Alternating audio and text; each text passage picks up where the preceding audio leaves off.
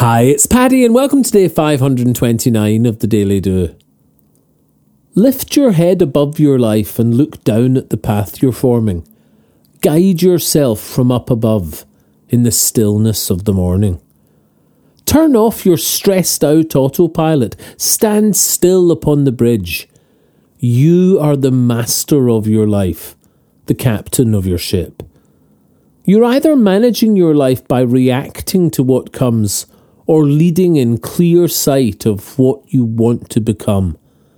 Every morning set your sails, as you can't control the wind, but you can control your direction through all that's happening.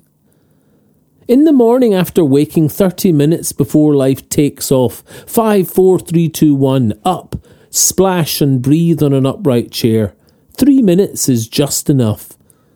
Eyes closed, delight in the stillness of your breath, in and out.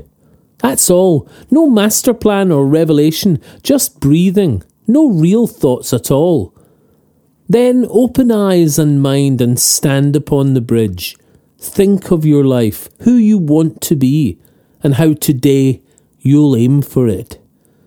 Set your intentions, be clear and lead. You decide your course. Where do you want to get to? And does what you're doing take you close? This self-awareness is your ultimate strength and what defines the life you choose. Be still. Breathe. Look down and see the person that is you. Could you be more loving? Do you really want to smoke? Does the person in your heart match the words you often talk? Do the plans you make and the steps you take lead you to where you want to be? Are you stuck on autopilot when you could be flying free? Lift your head above your life and look down at the path you're forming. Guide yourself from up above in the stillness of the morning. Turn off your stressed out autopilot and stand still upon the bridge. You are the master of your life, the captain of your ship. If you'd like a morning email from the Daily Do, subscribe free at thedailydo.co in the box underneath the audio player.